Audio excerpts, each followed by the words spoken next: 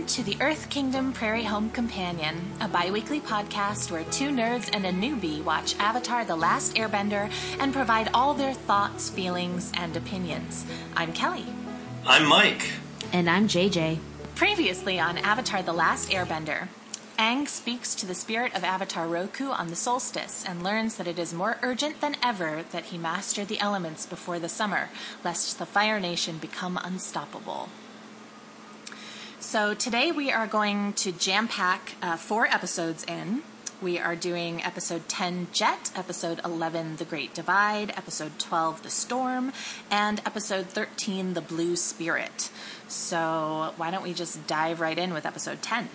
All right. Yep. When Aang, Katara, and Sokka get caught by the Fire Nation, they are rescued by Jet and his band of merry men.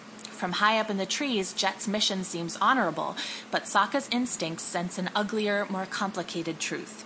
His suspicions pit him against the others, and by the time Aang and Katara see the light, it's already too late. All right. Yeah. So Jet is psychotic. Like, I think he might be a classic sociopath, right? Yeah. He's definitely somebody who believes that the ends justify the means. But he doesn't have any empathy or for anyone really. I kind of actually forgot about Jet this particular episode. And I think Mike and I could talk about this later in spoilers, but I kind of forgot that this episode existed until I rewatched it. A little bit I did too. Yeah, but I also forgot how good it is. I think it's some really strong writing and some really gray morality. Yeah, it's really gray. Yeah, again, I feel like this is just kind of what I say every episode, but this is some dark stuff for a kid's show and sophisticated, and this kind of like gray zone is, not the kind of nuance I would expect in a kid's show. I think, so obviously it calls a lot to like a Robin Hood or a Peter Pan type of thing. Mm-hmm. There's sort of this boy leader and his group of outcasts or outlaws fighting against, the establishment. And so it starts off in a very, kind of a whimsical, great little way. I love Robin Hood. I love Peter Pan. So I was really all strapped in for this to be kind of like a rollicking adventure and be kind of great and have, this kind of guerrilla warfare against the Fire Nation. And it gets dark really quick. It very quickly becomes much, much darker than that. And I don't know, I had a couple of thoughts about this episode. I did think this was a really great one. I thought it was really well written and well paced. It was one of the tighter episodes we've had in terms of the plot was really concentrated. Mm-hmm. Yeah, there wasn't really a B story. Everything was just like that singular tale. Yeah. Yeah. And I thought it worked pretty well. I thought, it's hard to kind of make any overarching, or not hard to, but I'm self-conscious making any kind of like overarching thoughts on these kinds of episodes because, I don't know what's going to come back around, and I don't know, I think I feel a little bit defensive, like I'm being too critical or looking at this show with too much of a analytical eye. But at the same time, I think the show really stands up to it. Like, it is for children, but I think that all of these deeper themes and more complicated through lines are definitely there. So I feel conflicted. Like, I want to point out some of these things, but at the same time, I'm like, oh, you're being too hard on it. It's like a show meant for kids, chill out. Right, but the show creators clearly, they definitely thought about this stuff. There was definitely like a writer's room meeting where all these little subtle things got brought up, and somebody was like, well, maybe it can't be the main thing, but we'll hide it in the background somehow. Yeah, I mean, it's really sophisticated storytelling, I think. So some of the things, just little bits and pieces that stuck out to me are, this is Katara's second and definitely the most explicit crush that we get from her. Yeah. First we have Haru, and now we have Jet. Mm-hmm. And Haru was, I think, much subtler. I think I definitely took away from it that was kind of a crush, and I think it was drawn and framed in that way. But this is explicit. We get kind of the heightened blush on her face and the slow-mo, ascension to the treehouse. Right. It went on Dreamweaver was practically playing in the background. Yeah. Which I thought visually was a really great. I think this episode was the same one too that had a slow motion segment when Jet rescues them from the Fire Nation. I believe it's in this episode. He's doing a flip, and it goes in slow motion for a minute as he's rotating through the air, and then it catches back up into real time. Yeah, so there were the stop time of the Matrix kind of a thing. Yeah, there was a lot of cool animated tricks like that in this. There was the whole visual romantic thing, where it got all dreamy, and then the stop motion. So I noticed a lot of that throughout this episode, ways that the animation was heightened to kind of match the emotional moments in this story. They spent a lot of money, I think, on the animation in this episode because it is a marked high quality animation. The backgrounds are stunning. The movements are fluid, all the fight scenes that were choreographed in it. So much about it, even down to the lighting of each of the characters is very detailed. I mean, it's gorgeously animated episode. That fight scene at the end between Aang was just eye candy the entire way through. Yeah. Mm-hmm. Yeah. So I really liked all that. I thought it was beautifully drawn. I liked the tightness of the story, but kind of to get in and pull apart the story a little bit. So basically, this whole thing, Aang and Katara are very taken in by Jet and by his, little treehouse empire and by the loyalty that he has from his men and by the noble, mission that he has rebelling against the Fire Nation. And Aang and Katara are sort of very ready to sign on to that version of things. And Sokka is not. There's this whole thing throughout the episode about his instincts. I love that sibling rivalry thing. Yeah. So good. It's, it's Sokka's instincts and what they're telling him. And, he opens up by saying, hey, we shouldn't fly. We should be walking. This is what my instincts tell me. Appa's really noticeable.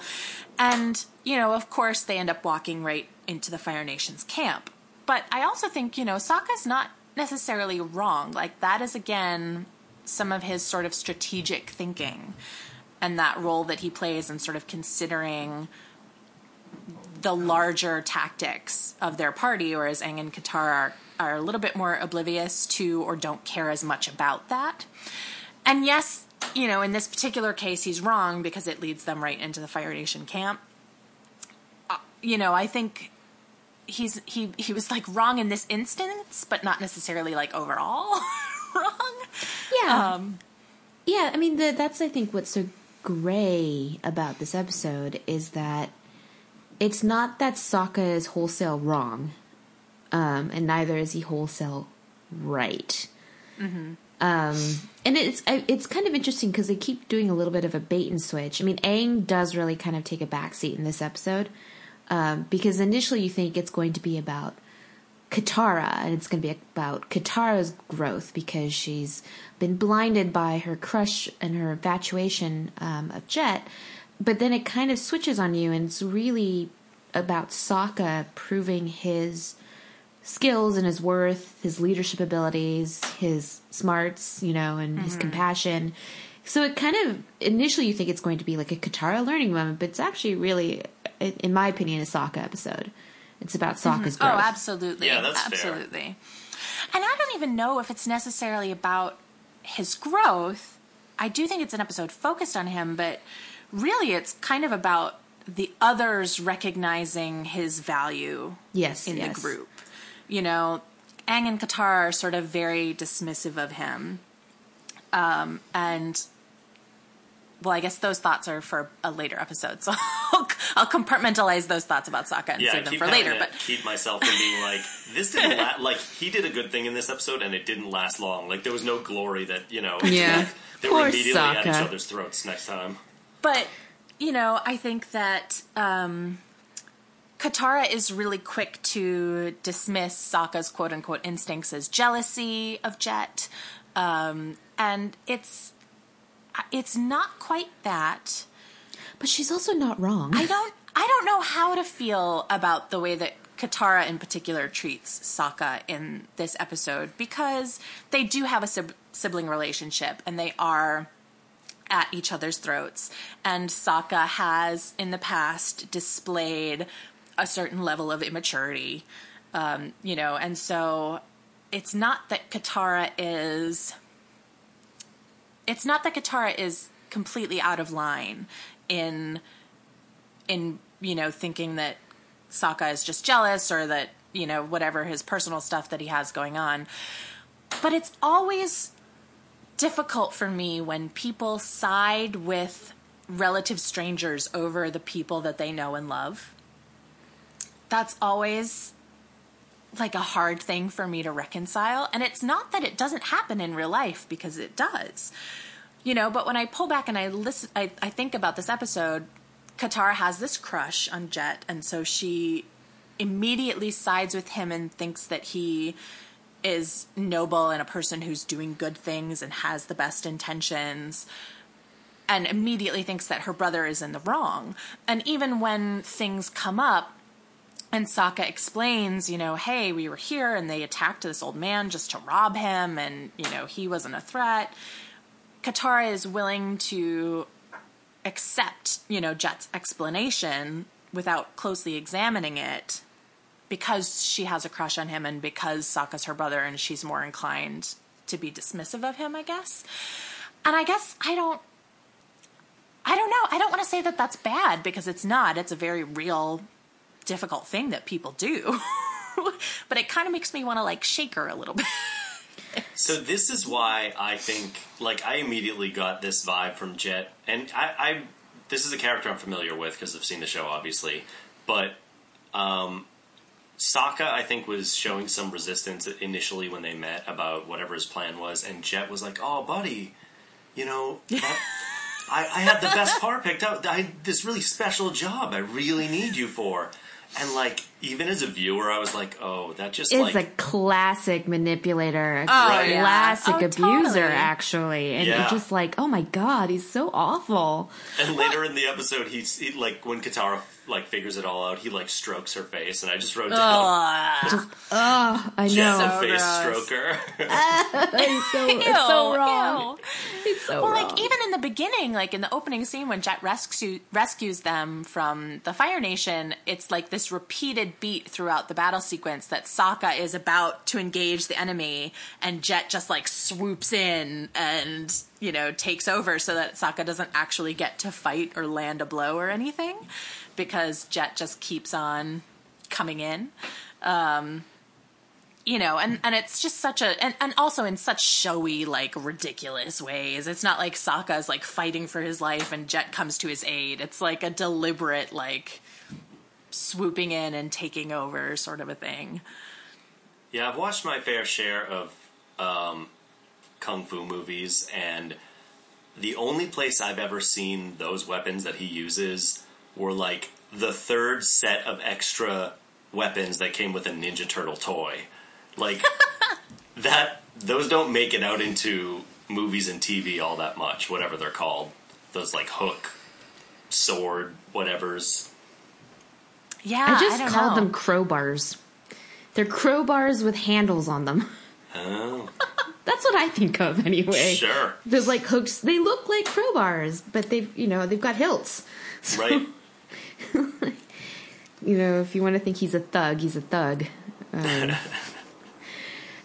I mean, he really is. There's something about the way Jet is animated. And it's also that stupid piece of straw he's chewing. Oh. And clearly, kind of his physical inspiration is Spike from Cowboy Bebop. Yep. Like very clearly, that's kind of like, yeah, I've got like this aura of cool, which is basically, that piece of straw is because they can't animate him smoking. Right.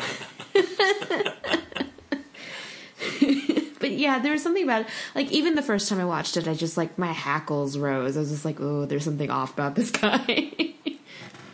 Yeah, that moment where he said, "Oh, I got the best job for you, Sokka." That, like, even as a viewer, like, I was like, oh, I totally would be taken in by this, at least at this point, like, this is someone who's invited us in and shown off and everything. I mean, I guess I don't blame Katara, because I can imagine that she didn't, she doesn't realize the stakes. She doesn't see it as choosing someone over her brother, because she doesn't realize that someone is at odds with her brother. Really, though? Because I feel like she really explicitly chooses Jet over Sokka. Well, I actually agree a bit more with Mike. She does choose Jet over Sokka, but I also think it's because her reading of Sokka is not entirely wrong. That he's jealous of Jet. And True. That's what she's focusing on. She's like, well, you're so quick to think the worst of him because you're jealous of him. And that's what I saw, and that's why...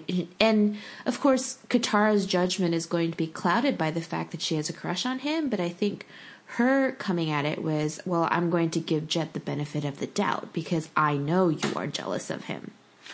True.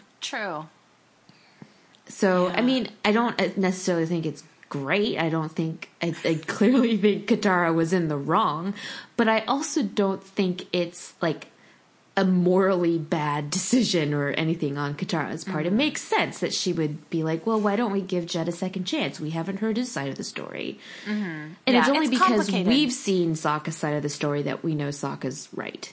Yeah. So, it's complicated by the fact that they're siblings, for sure. and I think definitely her having a crush on Jet definitely complicates things a lot. Yeah, I just love, for she's sure. like, but I made him this hat. That was ridiculous. And the hat was hideous. He's like, I was like, ouch. Again, like, I also have to say that as it came about in the previous episode of this podcast, I tend to identify with Katara a lot. And so sometimes it's really hard for me to see her doing things that I know I myself have done in the past. Like, I may have made some questionable choices in regard to my crushes in the past, and may have treated my friends and family poorly. There's no evidence of that. I mean, I'm not saying one way or another, but, just that I think I tend to be a little bit harsher on Katara than I do on any other character in the show, I think. Which is strange, because normally I don't see too many fictional characters that I identify with that strongly. And I guess I don't know how strongly I identify with her yet, but there's a lot of things that I see that I am cringing inwardly, because they feel too close to my own personal lived experience. And so I think it's that thing of you recognize yourself in someone else and it's terrifying, and so you look away. So it's very possible that I am being unfairly harsh in my judgment of Katara. Yeah, I think that you're a little bit too close to Katara to make an objective judgment on her, I think. I mean, to be honest, I'm surprised you don't just hate her, because she's so like you. No, because when something reflects, some whatever less than favorable characteristic, there's people in this show that I will have that with at some point. But I'm pretty sure I hated them immediately. I was like, oh, that guy sucks, because he's doing that thing that I do that sucks. Yeah, it's really, it's hard. And, I don't know. But see, I don't know. And I can't even say this out loud, because you guys are just not even going to let me finish. You're just going to drown me out with protests. But I don't know how like Katara I am, really. I could write a If fucking only you guys could dissertation. see, if you could see JJ's face right now, you guys. So that just means that I'm full of it. But yeah. So this is so. Katara's growth throughout the series will probably be a unique and intimate experience for me to go through. But yeah, I liked this episode a lot on the whole. It was really dark and ugly, and we don't really get an explanation as to why Jet feels this way about things. We know that, his family was killed by the Fire Nation, and that all the people that are following him have, their villages have burned and their parents have been killed, and, they're all a group of people who have come together because everything else that they have was taken from them. But this is the first truly vengeful group of rebels that we've seen, and people who do not have any, we talk about this being a really gray episode, but for Jet, there is no gray area. There is only black and white, and the Fire Nation is bad, and if he has to kill an entire village full of Earth Kingdom people in order to eradicate the small number of Fire Nations there, then that's what he'll do. And he doesn't see anything wrong with that, because to him the ultimate goal is the destruction of the Fire Nation, and if the means justify the ends, then so be it. Yeah, he can't see, he clearly can't see the fact that he could be making more people like him in the process. He is that classic manipulator who really can't empathize on that level. What I'm doing to these Earth people could very easily turn all of them into angry psychopaths who are, bent on revenge or whatever. Well, for a minute there, I thought it was going to get really dark. With the girl? Yeah, because I thought that it was going to reveal that he had, the reason that all these other people were following him is that Jet had kind of systematically taken out all of their villages. Oh, yeah, real and these dark. were the people. No, that's really where I thought it was going at one point, that it was going to be revealed that, he was the reason that these people who were banded together with him were isolated and left alone. And I was like, what? That's dark even for, as dark as we've gotten. And it didn't go there. That still could be true. I guess that could still be out there. We just didn't know definitively whether or not that had happened. But it seems interesting that all these people have somehow found him. How did all these people come together to be under his wing and under his leadership?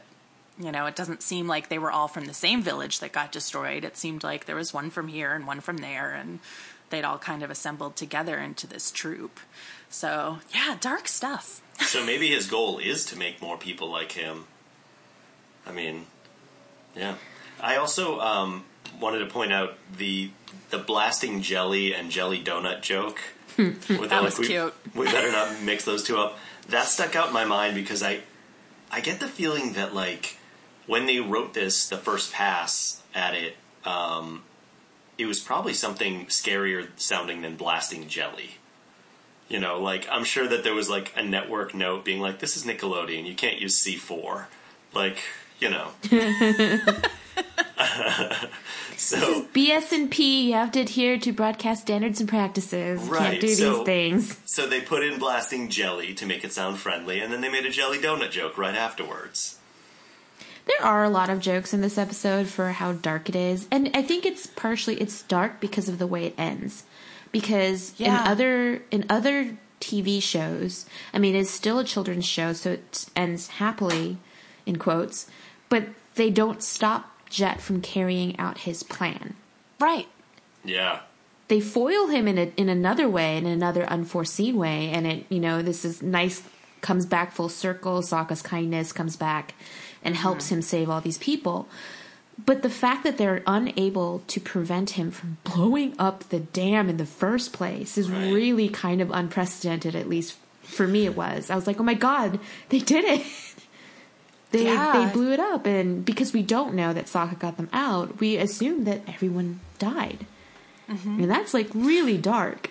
And even though he saved them, he saved their lives, but not their homes. Mm-hmm. You know, their sources of food, their shelter, everything has been taken from them. So there's no guarantee that they're going to continue to survive. You know, it's really something that this show has been consistently good about is the stakes. Mm-hmm. You know, there really are real and tangible stakes here where terrible things are going to happen and the enemy is real, you know, whether it's the enemy of the episode or the overarching enemy of the series. You know, real things are at stake here, and so the choices that people make and the outcomes of those choices really do matter. Mm-hmm. Does anybody have anything else they want to say about this episode? Favorite quotes, favorite moments, anything that we didn't cover that you want to get in there? Sokka actually gets a womp womp sound in this episode. I had to make note of it. I was like, oh my god, he actually gets a womp womp in the background. I make note every time new food is added in this show. Lychee nuts made their way into this episode. Mm-hmm. They were the bait for the traps. And Katara's little water pouch, I thought was something they slipped in there. They didn't make a thing where, you know, she purchased this. She just now has it, and that's where she gets her water whip from. Yeah, and cool. I also like the advances in water bending you see in Katara in this episode, because now she's able to turn water into ice. Right. Which is super cool. I was like, I really loved that. Other small things I noticed, more cabbage casualties in this episode. When the water washes the village away, a big cabbage stand gets washed away as well. No way, I missed that. That's great.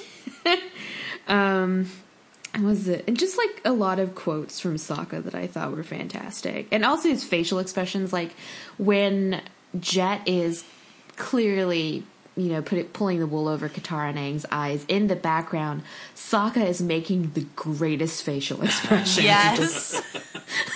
I noticed that too. He's so great. And I think I quoted, it's like, there's so many Sokka quotes I put in here. I was like, opposite a giant fluffy monster with an arrow on his head. And it's like, Sokka, the voice of reason. And then later he's like, yeah, nothing's braver than a guy in a treehouse. Yeah. I had that one too. Sokka, real boy. That arrow comment was followed up by a line, Sokka's just jealous he doesn't have an arrow. I really, this episode as a whole I thought was pretty great.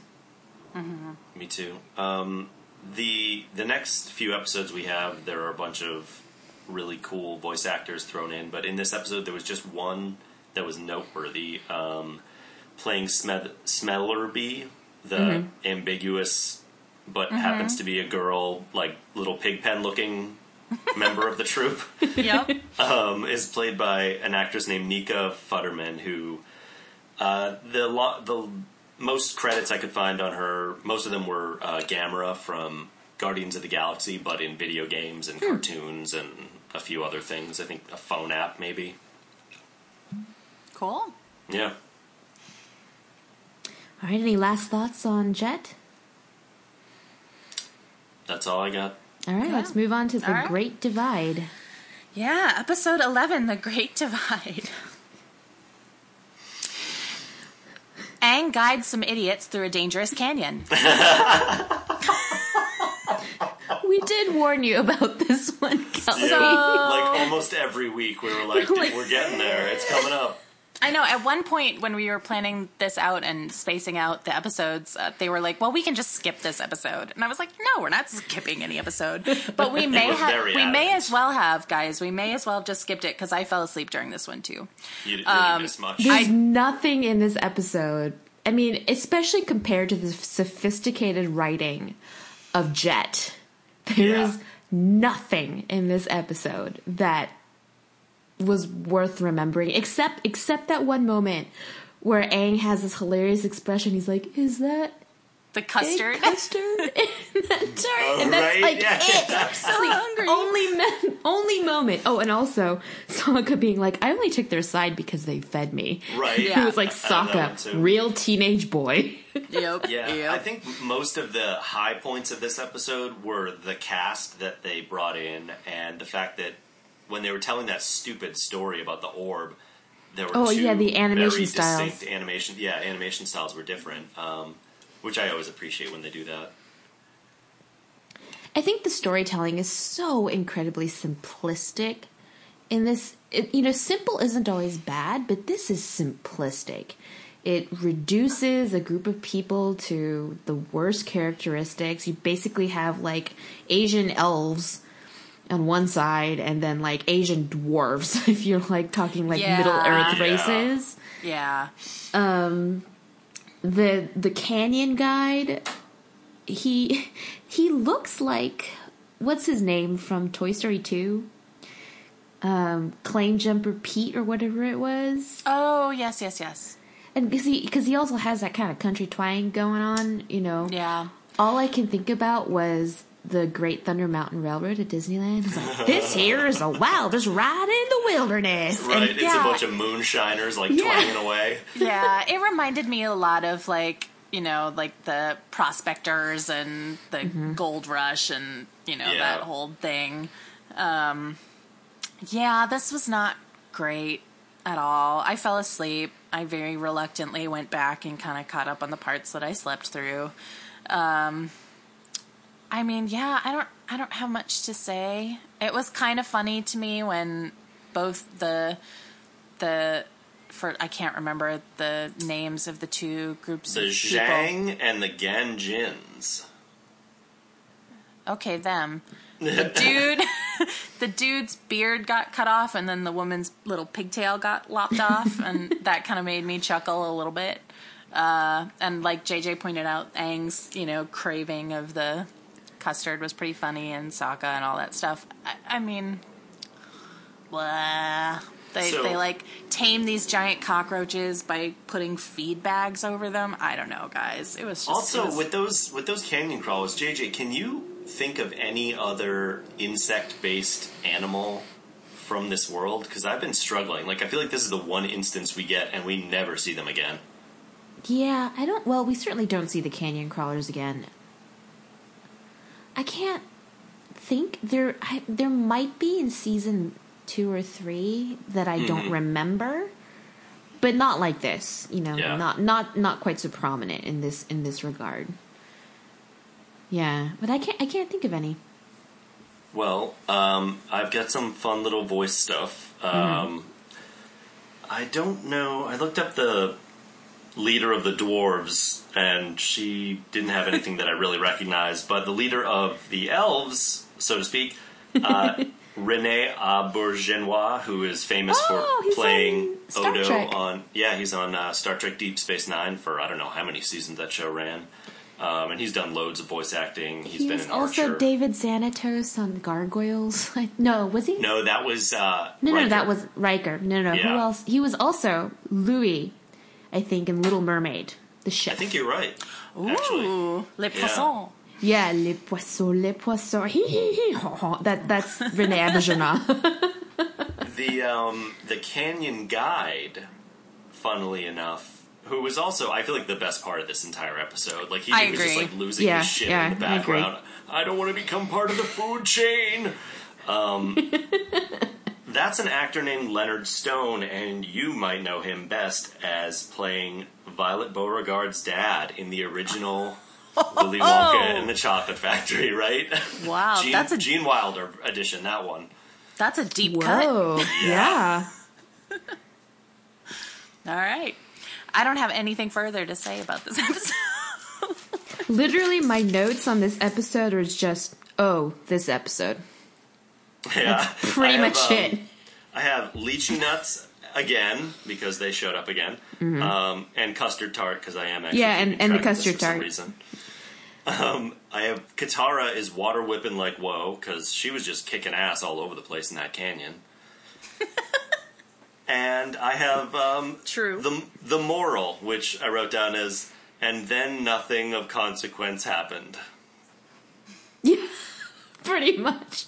I mean, Aang pretty much sums it up at the very end. He's like, you could call it, or you could call it lying. And I was like, yeah, learned nothing, so moving on. Yeah, let's just let that be that then. Yeah. I can't even work up a lot of anger about it. It's not even like, it's just meh. Yeah, exactly. It's just there. We gotta get past this to get to the good stuff. Yeah. Yeah. All right, so let's move on to episode 12, The Storm. On to the good stuff.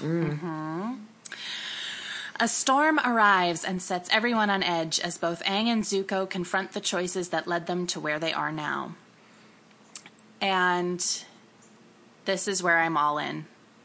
Yeah. Yeah. We have arrived. I'm there. I am hooked. I'm in. I am no longer doing this necessarily against my will. Previous weeks when we record, we've been holding a gun to her head. Yeah, I exactly. know. Did you guys have a bet in place or anything? Were there any kind of like... No, I didn't take any. No, not Oh. formally. Yeah. Shame on you guys. I know. I was considering, kind of later. I was like, I wonder what point Kelly would get invested. I thought it was going to be the Winter Solstice Avatar Roku because you do get a bit of backstory there. I really liked that one. I did. That was definitely a cut above. But it took until now for me to get emotionally invested, and it took Baby Zuko for me to get emotionally invested. I know. Yeah. I know. So I have tons of notes on this one. This is probably the most notes that I have taken on any episode so far. And most of them are glowing. So this episode is mostly flashbacks. We get kind of Aang's backstory about how he discovered he was the Avatar and what led to his disappearance. And then we get Zuko. It's not a flashback that Zuko himself has, but Uncle Iroh is telling the story of what happened to Zuko that led him to get his scar and to be exiled.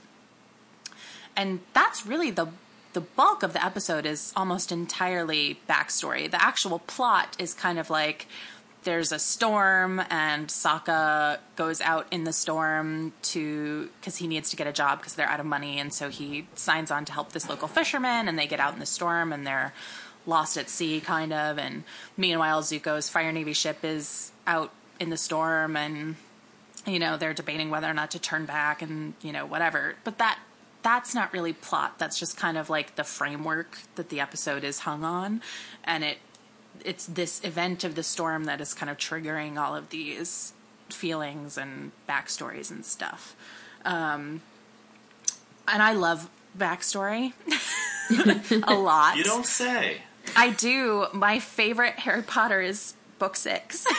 Which is just like, I know JJ disagrees with me hard, and I can't defend it. I can't defend it, and this is not the Harry Potter podcast, so I won't get into it. But basically, that entire book is like pointless backstory, while nothing furthers the plot at all. I love it. I call it the Book of Backstory, and Dumbledore dies. Yeah. That's it. That's pretty much all of book 6. Pretty much, but I love that book so much, and I love this episode because I feel like this finally gave me something emotional to hold on to. I mean, I've been getting to know these characters and I really like them and enjoy them. But there was nothing that made me love them yet until this episode. And so let's talk about Aang first. So Aang, his whole flashbacks are when he is in the air temple and the monks tell him that he is the next Avatar. They kind of lay out these toys that he'd selected as a child that were all artifacts belonging to past Avatars, and he connected with them because they were from his past lives. They tell him that he's the Avatar, I guess, younger than they normally would. They say that normally they would wait until he was 16 years old. But given the events that are going to happen, they're telling him now so that he can prepare. And he begins his training. And And of course, there's Monk Gyatso, who we've seen in previous flashbacks, who was his mentor and who is kind to him and who believes that letting Aang still have a childhood, even though he is the Avatar, is really important, and that's kind of what he fights for. And then there's another monk whose name escapes me at the moment. I just call him Cranky Air Nomad. Yeah. I mean, pretty much, yeah. Cranky Air Nomad guy is very, no nonsense, and you need to be training every minute, and I won't stand for this fiddle-faddle. He just sucks. He just sucks, basically. And slowly you kind of see how this knowledge that he is the Avatar and his destiny weighs on Aang, and it separates him from the other children at the Air Temple. They kind of won't let him play with them anymore because it's an unfair advantage because he's so powerful. And slowly you kind of see how this mantle of responsibility weighs on him and burdens him and makes his life harder and separates him from the people around him. And ultimately, Cranky Monk is like, you can't train with Gyatso anymore. He's coddling you. This isn't going to work. And they plan to sort of take Aang away. And Aang decides to run away instead. Because that's not, he doesn't want this. He didn't ask for it. This is all being thrust upon him and it's too much. And so he decides to leave. And he decides to leave without knowing that Gyatso is going to fight for him, and says, I won't let them take you from me. I'm on your side. But Aang leaves without knowing that. And the night that he leaves is the night of that fateful storm that overtakes him in Appa, and then he encapsulates himself in the iceberg and stays there for the next 100 years. And it's sad. Yeah. It's really sad. It's very Especially tragic. if you think about, that's the last time he sees Gyatso until he sees his bones. Ugh. Yeah. Yeah. It's sad. Oh, and IMDb has that monk listed as Dour Monk. Nice. I know we're Nice. not quite at voice actors yet, but I definitely recognized him as the guy who voices Chi Fu from Mulan. Yes. Yep, that's him. I was like, I know that voice. I know that sanctimonious bureaucratic voice. Yeah, he shows up in a lot of stuff. That's a guy with a huge list of credits. Oh my god. Yeah, I don't know. It's really hard, and sort of what triggers Aang's backstory is that this fisherman that Sokka temporarily goes to work for finds out that Aang is the Avatar and then just starts berating him. You disappeared for 100 years and this is all your fault and you're supposed to help us and you just vanished and ran away and didn't care. And Katara sticks up for him and says, Aang would never do that. He's the bravest person I know. You're all wrong about him. And Aang runs away because of course, to him, what the fisherman is saying is the naked truth. He did shirk his responsibility. He did run away. And whether it was his intention or not, in the course of the 100 years that he was frozen in ice, the world has been ravaged by war. And, he looks at his choices and sees the result of that. And it's, and there's no telling. Katara even says to him, if you had stayed, maybe you probably would have been killed with the rest of the Air Temple. There's no way to know what would have happened if you'd stayed. But it's really, it's just heartbreaking. Yeah. It's really, he's a child.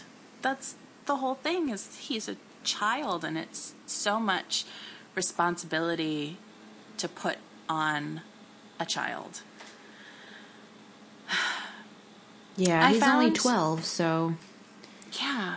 And him... it's so understandable to see him... And it's pretty economical storytelling, because in his flashbacks, you just see him having a great time with the air scooter, which I don't know if they mentioned in the show explicitly, but the reason Aang has his arrows tattoos is because he's already a master. So this is my question. I have a whole section of notes about these tattoos. They don't explain that as explicitly in the show, I don't think. But he They has haven't them, done and it then yet. all of They will. No. They will.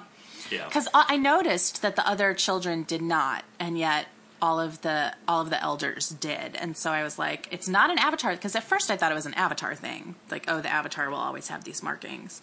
But then that clearly wasn't it, and I couldn't figure out what it was. So it's a tattoo that you get when you achieve a certain level of mastery. Yeah. Yeah. Okay. Basically, when you become a full-blown Jedi, Yeah, more or you less. get arrows. And Aang, I don't know if again they mentioned this, but Aang is the youngest master. And the reason he got his tattoos is because he invented an airbending move, and that airbending move is the air scooter. Nice. That scene when the kids wouldn't play with him anymore because he's the Avatar. Oh, God. Just broke my heart. I was just like, Right. oh God. So sad. I can't be having all these feelings. I know, you guys. Feelings it's about really- these characters. So the tattoos was one of the questions that I had, so I'm glad to have the answer to that. The other kind of world building sort of question that I have from this section is, they say, we're telling you early that you're the Avatar. Normally we wouldn't tell you until you were older, but we're telling you now because circumstances are dire. But if they wouldn't normally tell him until he was older, and the Avatar is the same soul reincarnated, that means that there's usually like a brief period of time in which the Avatar is not publicly known. Yeah, Yeah. there has to be... There's some kind of a search that goes on. That's what the toys are for. Okay. And so, so there's always like a little period of time where they're searching for the Avatar. Okay. I'm not positive, but I think it's based off of the Dalai Lama. It is. The Dalai Yeah. Lama is reincarnated after the death of his previous incarnation, and one of the quote tests they have is the child. They search for eligible children, obviously, and the child would pick out belongings that belong to the previous Dalai Lama, and that's how they know. So it's similar in that regard, but yeah, there is a period of time where the Avatar is not known.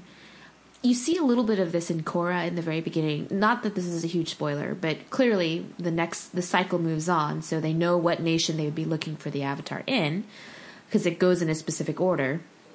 So they know what nation the Avatar would show up in, and then they just kind of travel around, I think. And so you see this group of people looking for the next Avatar. So that's, there is obviously a period of time where they would be, where they wouldn't know. Okay. Kel, did you have any other notes you want to throw at us? I mean, I have tons about Zuko. And about other characters as well. Hang on. But if there's something specific about Aang's backstory that you want to talk about, I think I've pretty much said everything about that section of the story.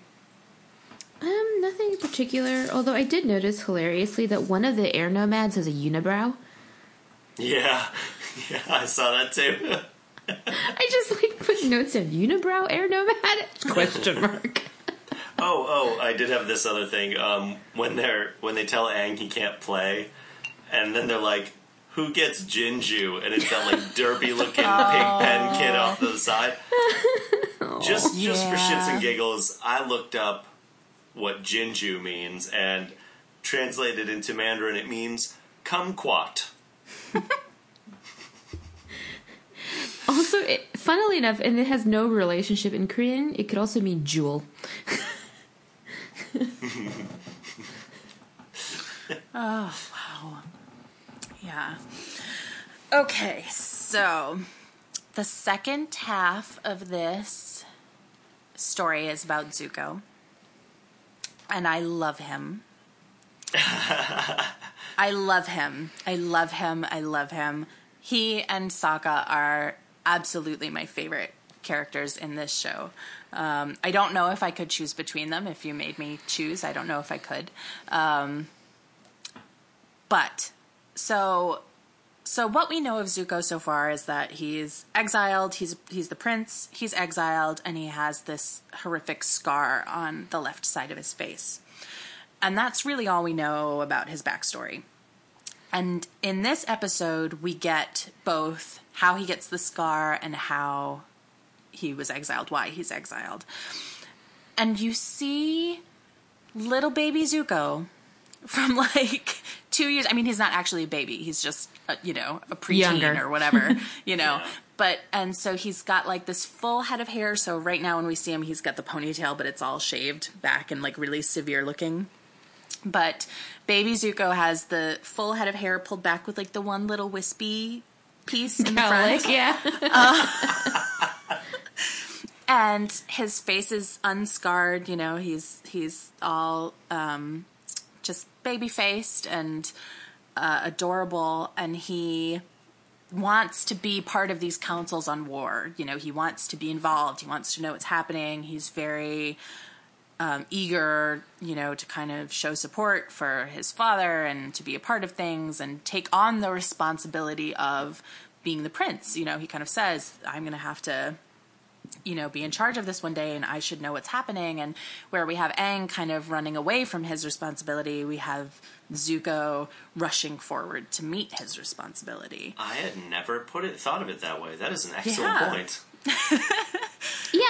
I think very intentionally Zuko and Aang are set up as mirrors for each other. Yeah, definitely.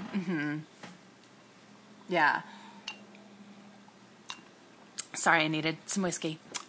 It's gonna get a little emotional. I've been drinking while you've been talking.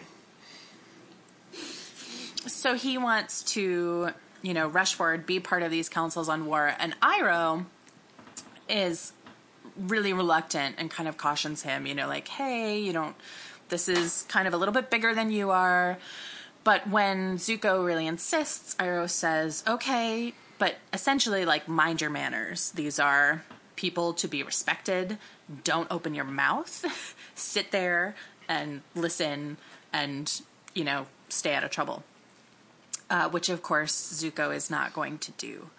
And it mirrors his dilemma in the present. So in the present, the storm is coming and Zuko is relentlessly pursuing the Avatar, and the crew feels that he's putting them at risk by pushing through this storm, and says, you don't care about the lives of your crew. You don't care about us. You only care about yourself. You're selfish.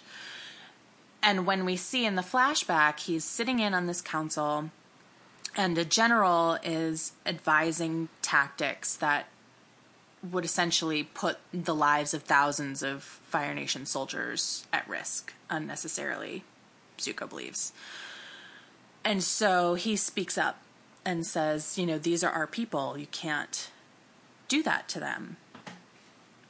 And speaking out against the general is disrespectful, and Zuko needs to be punished for that display. And he rises to the challenge and he says, okay, I'm willing to fight. And then he realizes that he's not going to be fighting the general. He's going to be fighting his father, whose face we never see, is always drawn in shadow. And Zuko refuses to fight his father.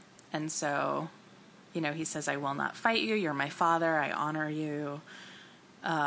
Please don't make me do this. And it's super emotional and horrible.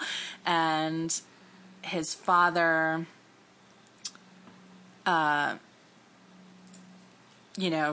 attacks him, which I believe leads to the scarring on his face, and then exiles him because refusing to fight is not honorable. It's weakness. And, there can be no weakness. And so Zuko is exiled. And it's like, I can't talk about it. It's so upsetting. I'm actually tearing up right now. I'm really upset. It was so heartbreaking. And I mean, of course, you have to put this all back in context that, like, the Fire Nation is horrible. The tactics that they're talking about in these war councils or whatever are about murdering and committing mass genocide on other nations. Everything about it is despicable. And I'm not saying that it's good or bad or whatever. And even Zuko's intentions are not like, oh, hey, we shouldn't wage war on other people. It's like, hey, we shouldn't wage war in this particular way because our people are also going to get hurt. So I don't want to make it sound like Zuko is some huge noble hero. Within the context of things, I mean, it's still all terrible. And yet, the interpersonal relationships we see between Zuko and his father, and when you see Zuko back before he was so rejected, you see how eager he is to please and how much he wants to do, quote unquote, the right thing. He cares about his people that he is one day going to lead.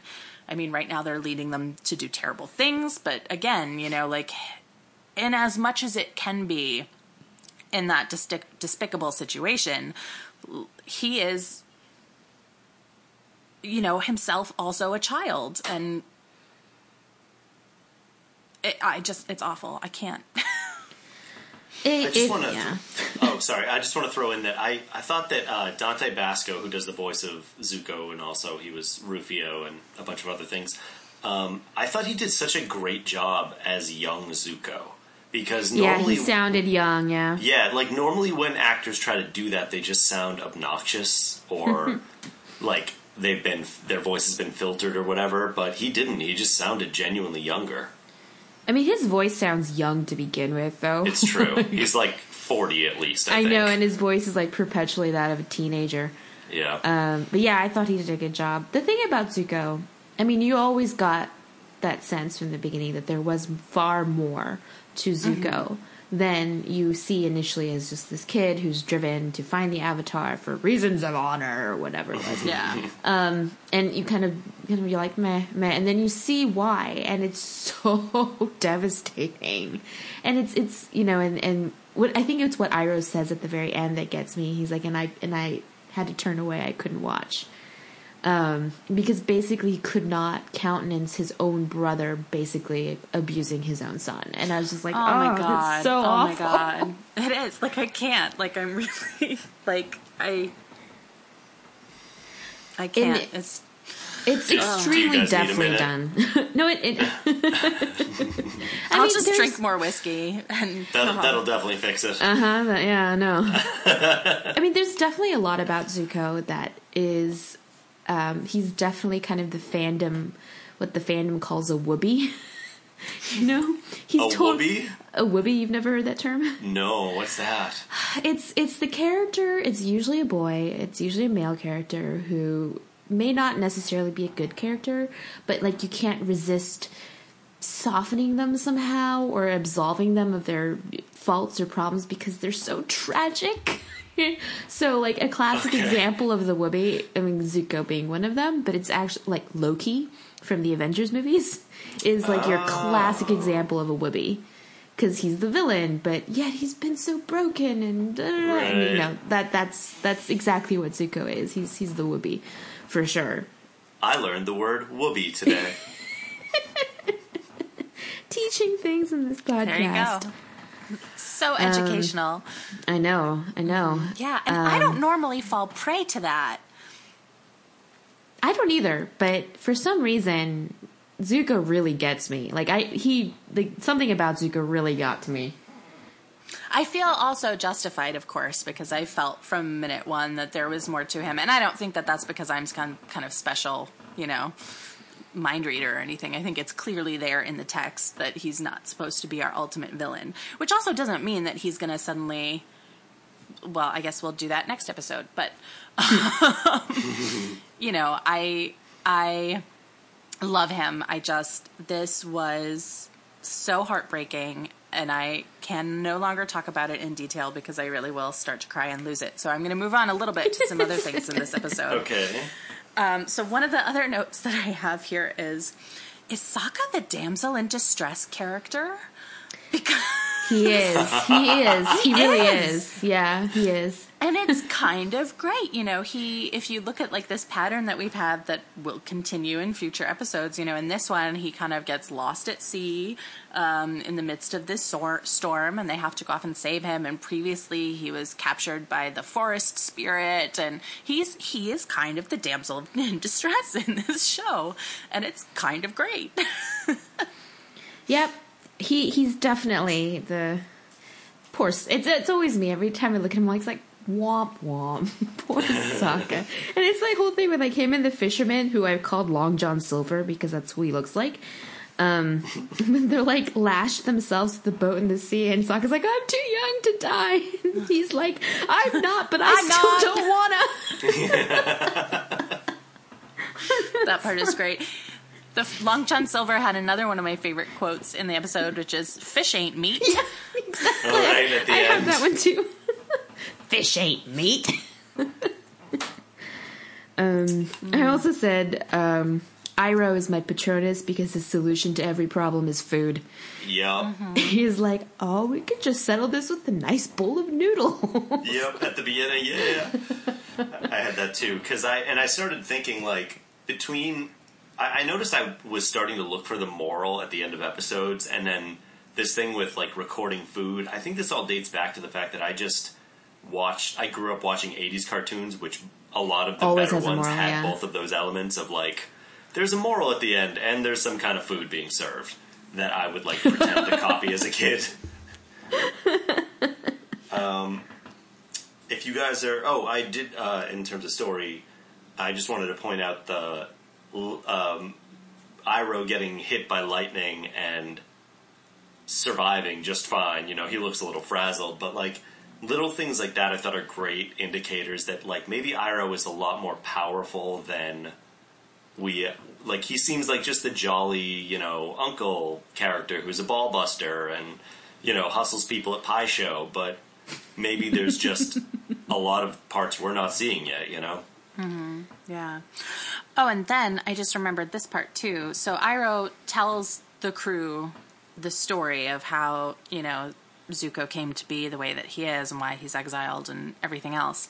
And then once he's done, we see Zuko in front of his fire altar or his meditation space, you know, where we've seen him go previously to be alone.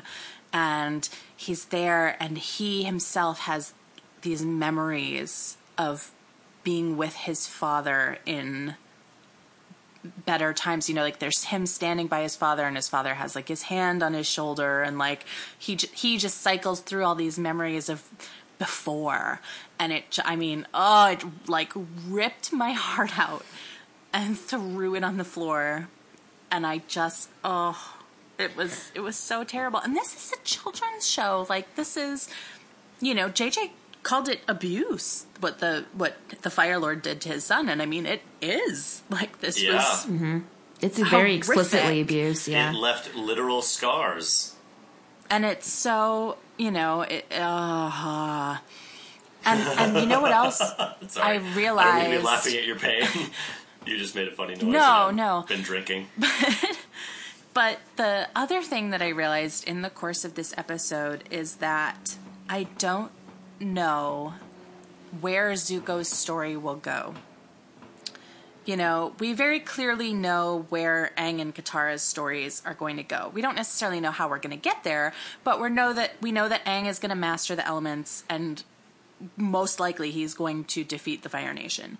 We know that Katara is going to learn how to become a true waterbender. You know, these characters have a specific path, and the story is about following them on that journey as they get to where they need to go. For Zuko, I really don't know where his story is going to go, because none of the options that I can see at this point seem emotionally satisfying or true or real. You know, kind of, we have the options of Zuko, you know, captures the Avatar and brings him back to his dad, you know, does the thing that he has set out to do. And yet, even if Zuko were to do that, I don't believe that it would bring him the peace and the resolution that he seeks. I don't believe that if he captured the Avatar and brought him back to his father, that his father would welcome him with open arms and everything would be fine. You know, that is never going to happen no matter what. And then, nor do I believe that Zuko is going to do a complete 180 and become like a total good guy. You know, I don't know what Zuko is going to do. I don't know what is ahead for him. It seems like all the possible options are dead ends at this moment. So I think that's really interesting. He's definitely a dark horse in the... Because from the start he's not the final boss, quote unquote, right? If you go like video games. Because that's his father, who is Fire Lord Luke Skywalker. Just to point that out there. He's voiced by Mark Hamill, so... It's true. So that's probably the final boss. And then, of course, there's other more villainous characters in this series. We've got Commander, now Admiral Zhao. So clearly he's on the wrong side of the moral divide, but he's not a bad person. And to me, so much of this show was my enjoyment in seeing Zuko make good decisions, Like, and you've seen it happen before. Like, he had the choice between his uncle getting captured and rescuing his uncle or going after the Avatar. He chooses his uncle. And in this one, you see him go straight into the storm, and he still has a chance to chase after Aang. Appa literally goes flying past his face. And he chooses to do the right thing and prioritize the safety of his crew. And I think enjoyment of the character of Zuko is seeing him literally grow as a human being. Oh, absolutely. And I also think this episode deepened my love for Iroh, although how can it get any deeper? Iroh, honestly, if we talk about favorite characters, Iroh is really number one. Iroh is absolutely my favorite character. I mean, every episode I'm like, well, he can't possibly get any better. And then, of course, he does. Yeah. Because, not only is he funny and he's so we've had him kind of be this thread of comic relief, and he's the ultimate troll for Zuko. We've also seen him be really powerful, and there's a lot of hints that he was this strong commander and strong fighter back in the day, and we still see glimpses of that now. And yet we also see, I think, through this episode... We've always known, it's always been explicitly clear that Iroh loves Zuko and views him as a son almost. And in this episode, I feel like I see that even more in the way that he tells Zuko's story.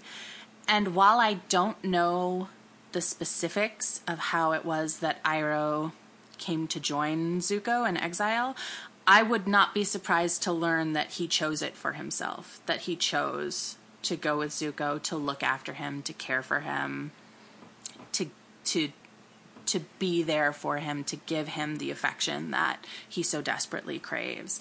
I'm going to cry again. I just can't do it. All my notes here are, baby Zuko, oh my God, I cannot, my heart is... what my notes say there. I don't know. Whew. I think that pretty much is everything I have about this episode. This was the one. I mean, this is it. I'm in now. Yeah. At the end of the episode, when Aang saves the people on the boat, everybody gets knocked into the water. He does that same move, basically, that got him and Appa frozen in a bubble. Like his tattoos light up, his eyes, he punches his fists together, and there's a bubble of air around them. Except this time, he saves them. Yes. He actually gets out of the water with everybody, and no one's frozen for 100 years. Yeah. Other than that... Okay. My other comments are really small. I mean, as a whole, I love this episode as well because of the deep glimpses you get into both Aang and Zuko, who I guess you would say of the main cast are kind of the biggest ciphers, because obviously you kind of get this dark, brooding, mysterious prince with, some tragic past. And then you have this main character who is really kind of cagey about what his past is. So this is really the episode that you see where they are coming from an emotional place. And that's something that the show is really good at, by the way, of hitting you in the feels. If you want to be gut punched in the feels, this show does it really, really well. And on the regular. For sure. Every season has several moments. Where you're just like, God, that would hurt. It hurts so good. Small things that I thought were kind of funny. They talk in the very beginning about how it's a beautiful day, and then some people are saying a storm's coming, and you see a shot of a whole bunch of birds flying. I think those are storm petrels. And mythologically, storm petrels are said to cause storms, but in fact, they actually follow storms. They don't actually cause them. But they're kind of like known in mythology. So that I thought was kind of a very, very small touch that I thought was kind of cool that probably no one else but me would have picked up on that. And I only learned that from reading Lloyd Alexander. So when I was like 11. Other things I thought were kind of funny. In the beginning, you have Sokka, and he's like, I had a dream, and where food eats people. And then what I love, too, is that the lighting turns green, and I'm like, is this a reference to Soylent Green? I wouldn't put it past I really wouldn't put it Those past guys them either. Seems like fans of everything. Yeah, I mean, they're very smart, the people who did the show. Not most of my notes are kind of small things that I enjoyed, so... You got anything, Mike? Just the voice stuff. In this episode, the Dour Monk is played by an actor named James Hong, who shows up in everything. He was Jack Black's father in Kung Fu Panda, his adopted... Yeah, the duck. Or the goose. Yeah, is it whatever he is? Stork? Some kind of a bird. Makes dumplings. he was in Mulan. He's done episodes of Archer. He's one of these people that gets around. He was also, I don't know if you guys saw that really not good movie with Ryan Reynolds and, holy hell, what's his name? Jeff Bridges, where they RIPD, which is I've heard of it. Rest in Peace Police Department or something, where the whole thing is after you die, you get drafted into this, like, otherworldly Ghostbusters, and anyone who sees you on the street sees someone else entirely, and James Hong was... Who Ryan Reynolds was? Was Ryan Reynolds' like other half. Like when people saw him on the street, that's who they saw. Oh wait, or was it Jeff Bridges? Whatever. It was a terrible movie, and James Hong was in it. And like JJ said, sorry, that was not informative. Like JJ said, Mark Hamill is the Fire Lord. I think he only got one line in this, but it was enough for like fans of his to be like, oh, there's that voice. I recognize that voice.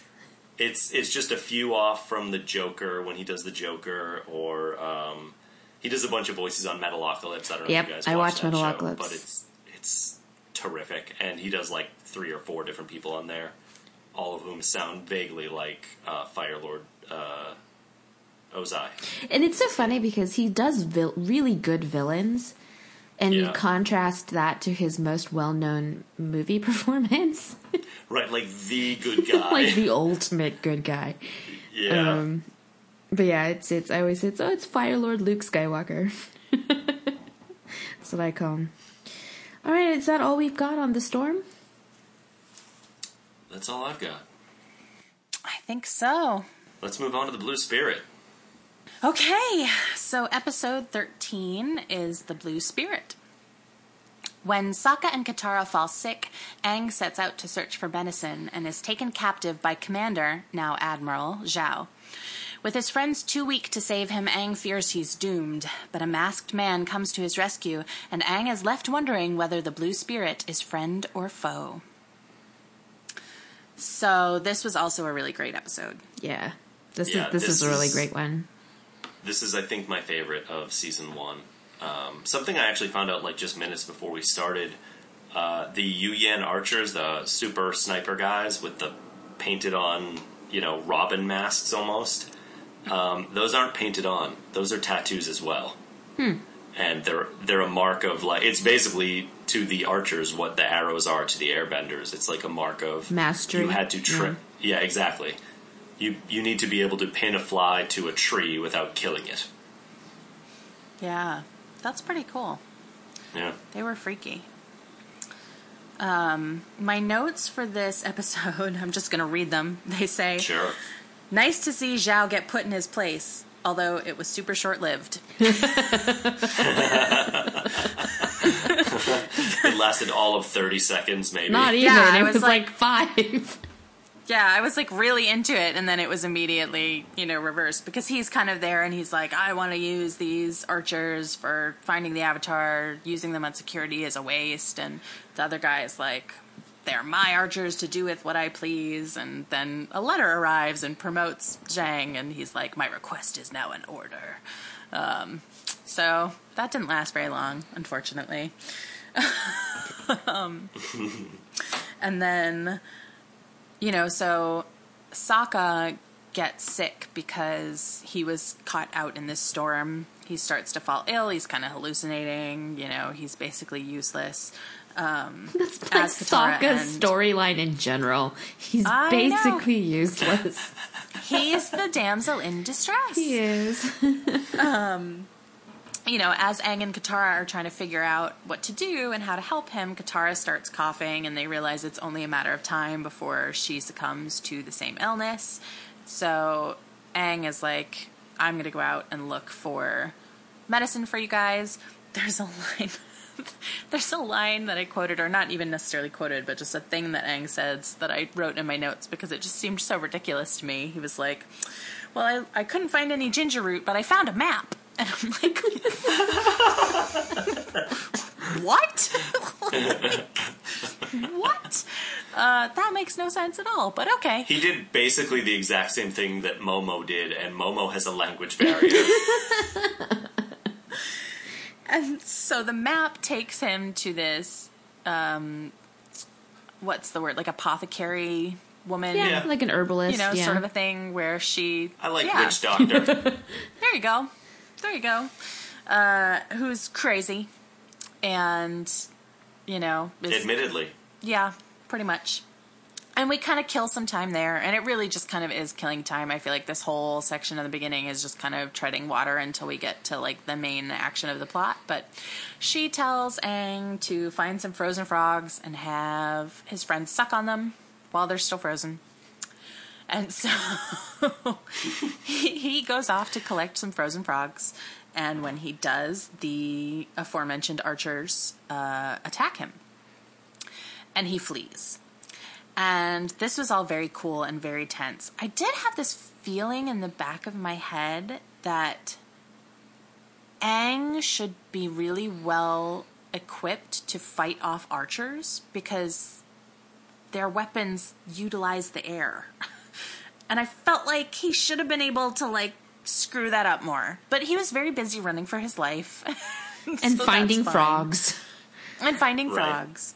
And half his body was in the water, too, so, like, he can't move quite as fast. Fair enough. I'm going to make as many excuses as I can for Aang. No. It's all valid. I tend to make a lot of excuses. His nose was itchy. Yeah, I'm pretty sure he had to sneeze. I tend to make a lot of excuses for Aang, too. I just have a soft spot for him. Yes, which is all fine, and I like Aang too, and he was very busy at the time, so that's fine.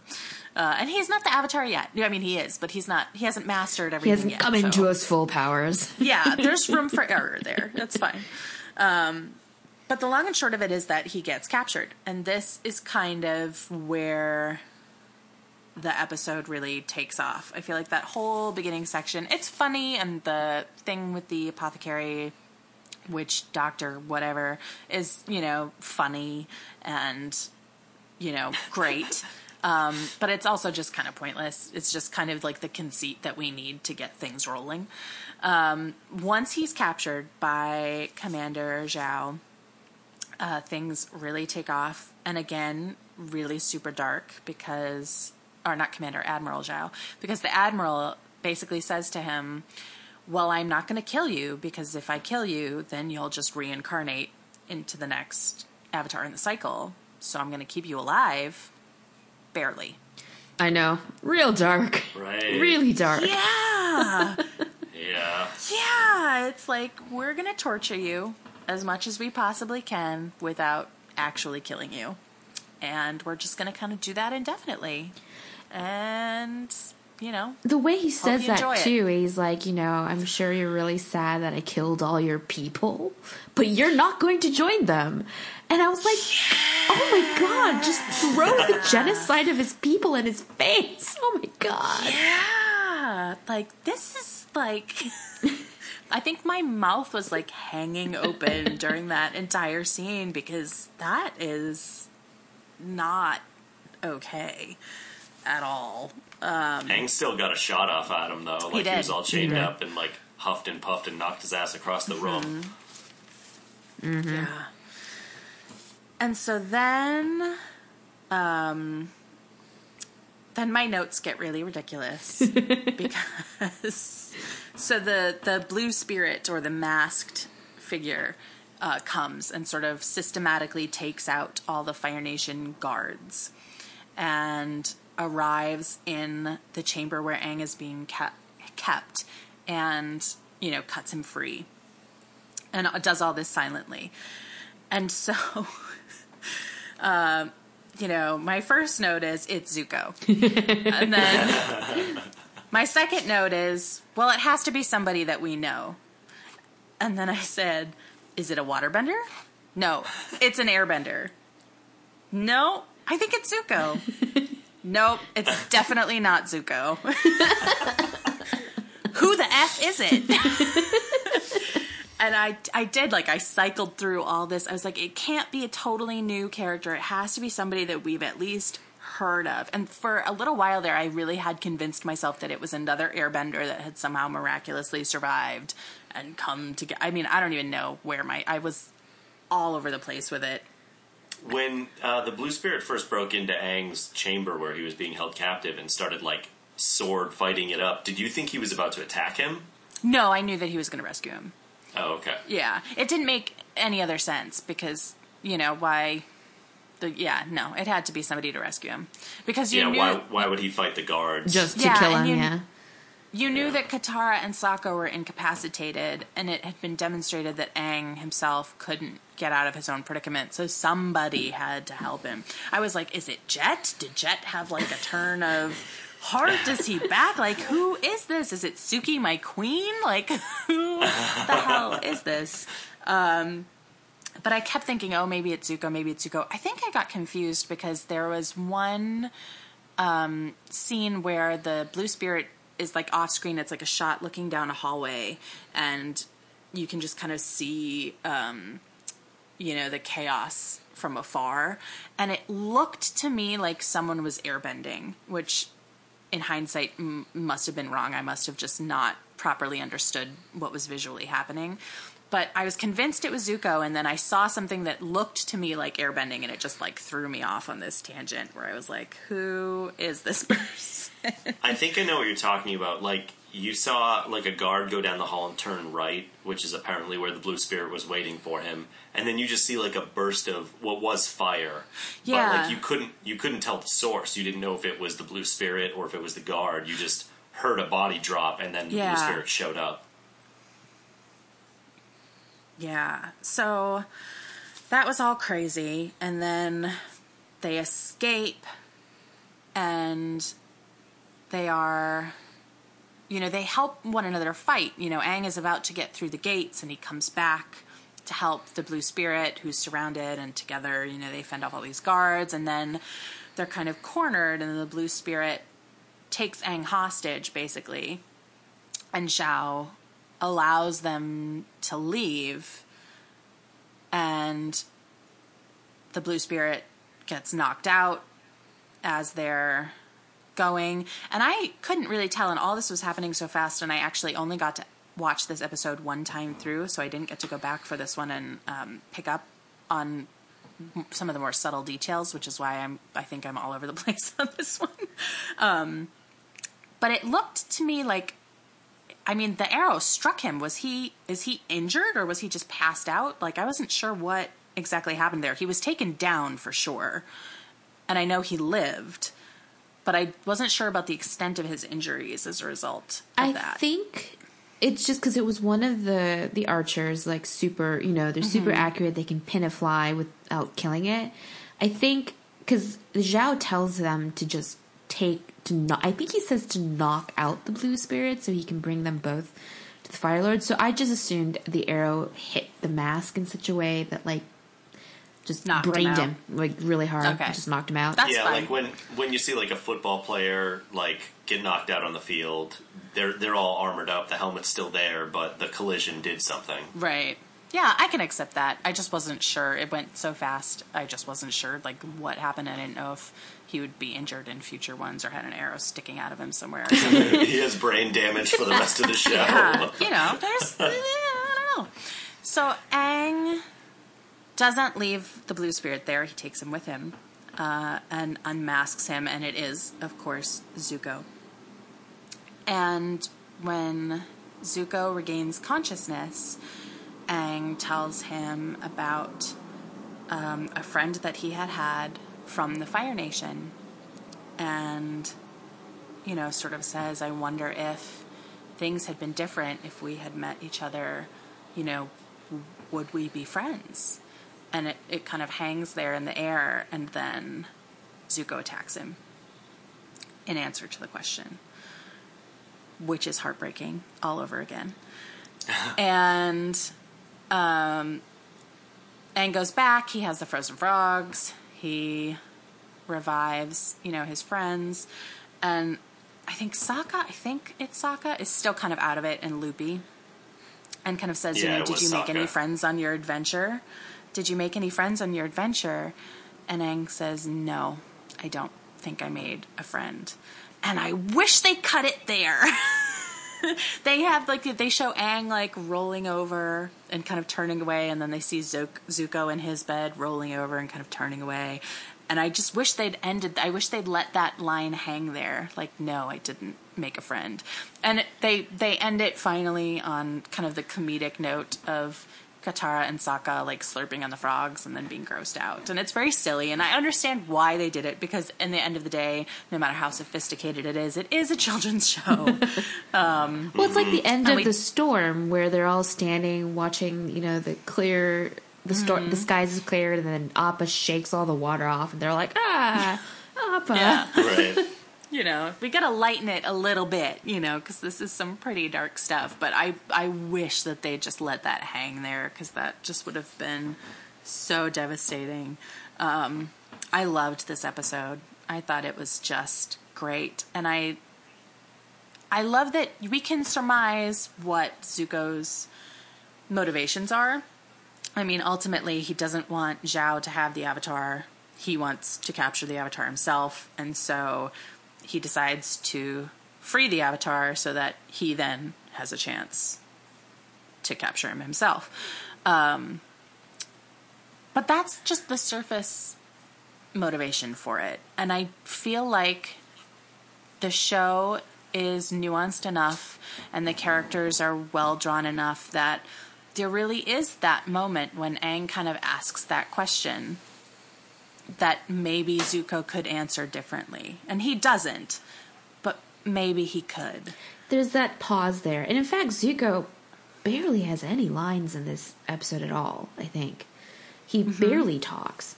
But we already know. It's funny because he was such mystery for so long, and then we get this glimpse into him in the storm, and then we get this episode, and even just that much, we already know so much about Zuko.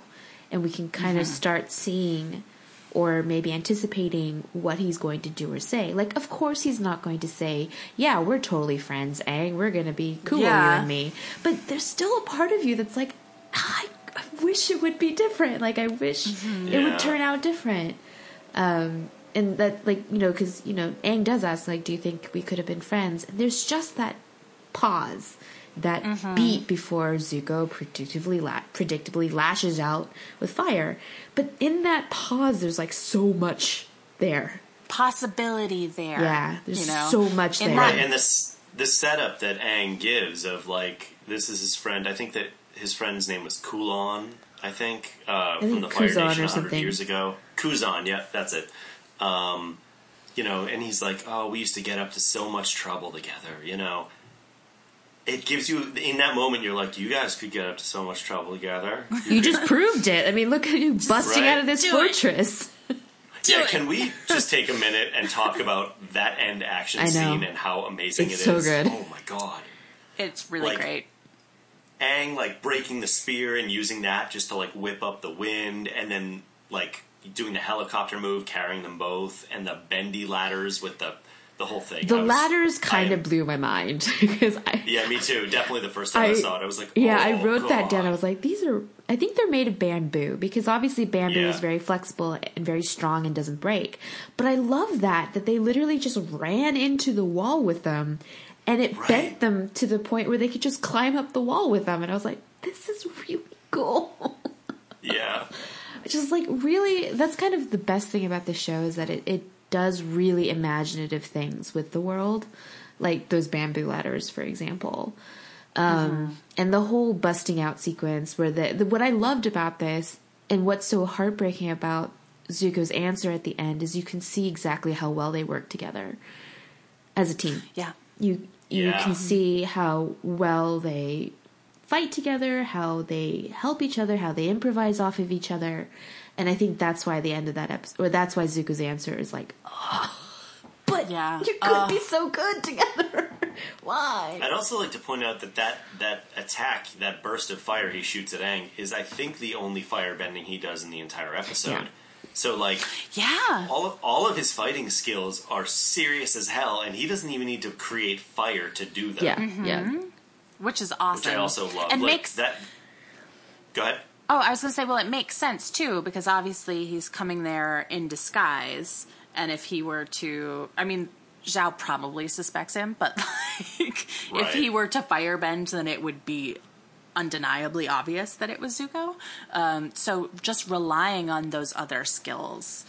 I love it. I loved this episode. Even his weapon is kind of like a sandbagging that, he pulls it out of the sheath and it's one sword until he splits them up and there's two. Yeah. Cool weapons, cool fight sequence. And there's kind of a scene that sort of mirrors the scene that Aang and Zuko have a little bit later. But when Zuko's knocked out, and that's when you find out it's Zuko because you can see a hint of his scar under the mask. And you can see Aang see it, and you can also see Aang kind of have to decide, do I save him, do I not save him? Do I save him, do I not save him? And, of course, he's going to save him because he's Aang, and it's not just because he's the Avatar, that's just the character we've come to know, he's that kind of kid. But it mirrors that later conversation where he has with Zuko later, and Zuko, of course, doesn't make that decision. And this is the thing about Zuko, is that for, like, every good decision Zuko makes, he makes, like, 2 bad ones. And you're just like, gah! Yeah. Damn it. Yeah. The other note that I had on this episode wasn't really anything specific, but that when Zuko returns to the ship, Iroh's like, where have you been? You missed music night. Suki's like... Zuko never goes to music night. Right. That might be the new rule of the show. Zuko doesn't do music night, all right? Oh, I love it. Such a great, petulant teenager, but with depth. Any other small things that you guys have on this one? Just that Iroh, when Zhao pulled up to the thing, his ship or whatever, Iroh was hustling people at Pai Sho. Yeah. Oh, I have that line too. You are improving. I'm certain you will win if we play again. Right. And Sokka got most of the laughs from me this episode because he was hallucinating because he was sick. Yeah. And he just goes, "Take you that, rock. you rock." And then someone's like, he thinks he's an earthbender. It's like, you know what I love about Appa the most? His sense of humor. Right. So I was like, that's nice, I'll tell him. And it's like the guitar's delivery that killed me. Oh, God. I also really loved when Katara is talking to Momo to get them water, and you see her from Momo's point of view, and she's Momo just talking vision. Nonsense. Yeah, she's all Charlie Brown's teacher, like just honking noises. Yeah. I told you guys Momo was dumb as a rock. He's pretty dumb. Did you guys have seen Frasier? Yes. Yeah. There's an episode where they're talking about the dog Eddie, and they're arguing about how smart Eddie is and how much Eddie can understand what they talk about. And then they switch to Eddie's point of view, and it's all black and white.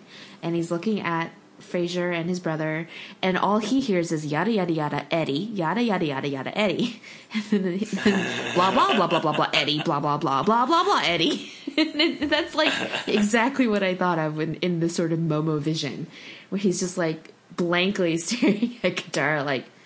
Right, you can practically hear his like horns, his like entrance music, honk honk honk, Yeah. honk honk honk. And he's just like, there is nothing going on in that lemur's brain, like at all. I mean, he got a pretty impressive collection of shit for them that wasn't water. And I think it's so funny. He brings a crown to Katara. Right, where did that even come And from? I think what kills, and then like Sokka says something about your highness or something. Yeah. And Katara's just like, ah. Like in the little bits of humor, I think sprinkled in there, even though like the real emotional meat of the episode's not with them, but you remind us that there's emotional stakes to be had beyond just what's going on with Aang and Zuko. Right. And like another thing I made a note of was like, wait, my friends need to suck on those frogs. Right. And then I just wrote Aang because he's a total sweetie and totally innocent. Oh, yeah. Yeah. Yeah, other than that, I've just got the only voice actor who was even sort of new or noteworthy was the crazy old lady witch doctor person. Her name is Jodie Carlisle, and her biggest credit is Marianne Thornberry from the Wild Thornberries. I just like that her voice is so familiar, and I was like, the Wild Thornberries. That's exactly where I've heard her. Yep. Nice. Do you guys have any spoiler stuff that I should? Yeah, Sit I have out a couple. for? I have a couple. Yeah, one or Yeah. two. All right. I will take off my headphones. Let me know when you want me to come back. Okay. Okay.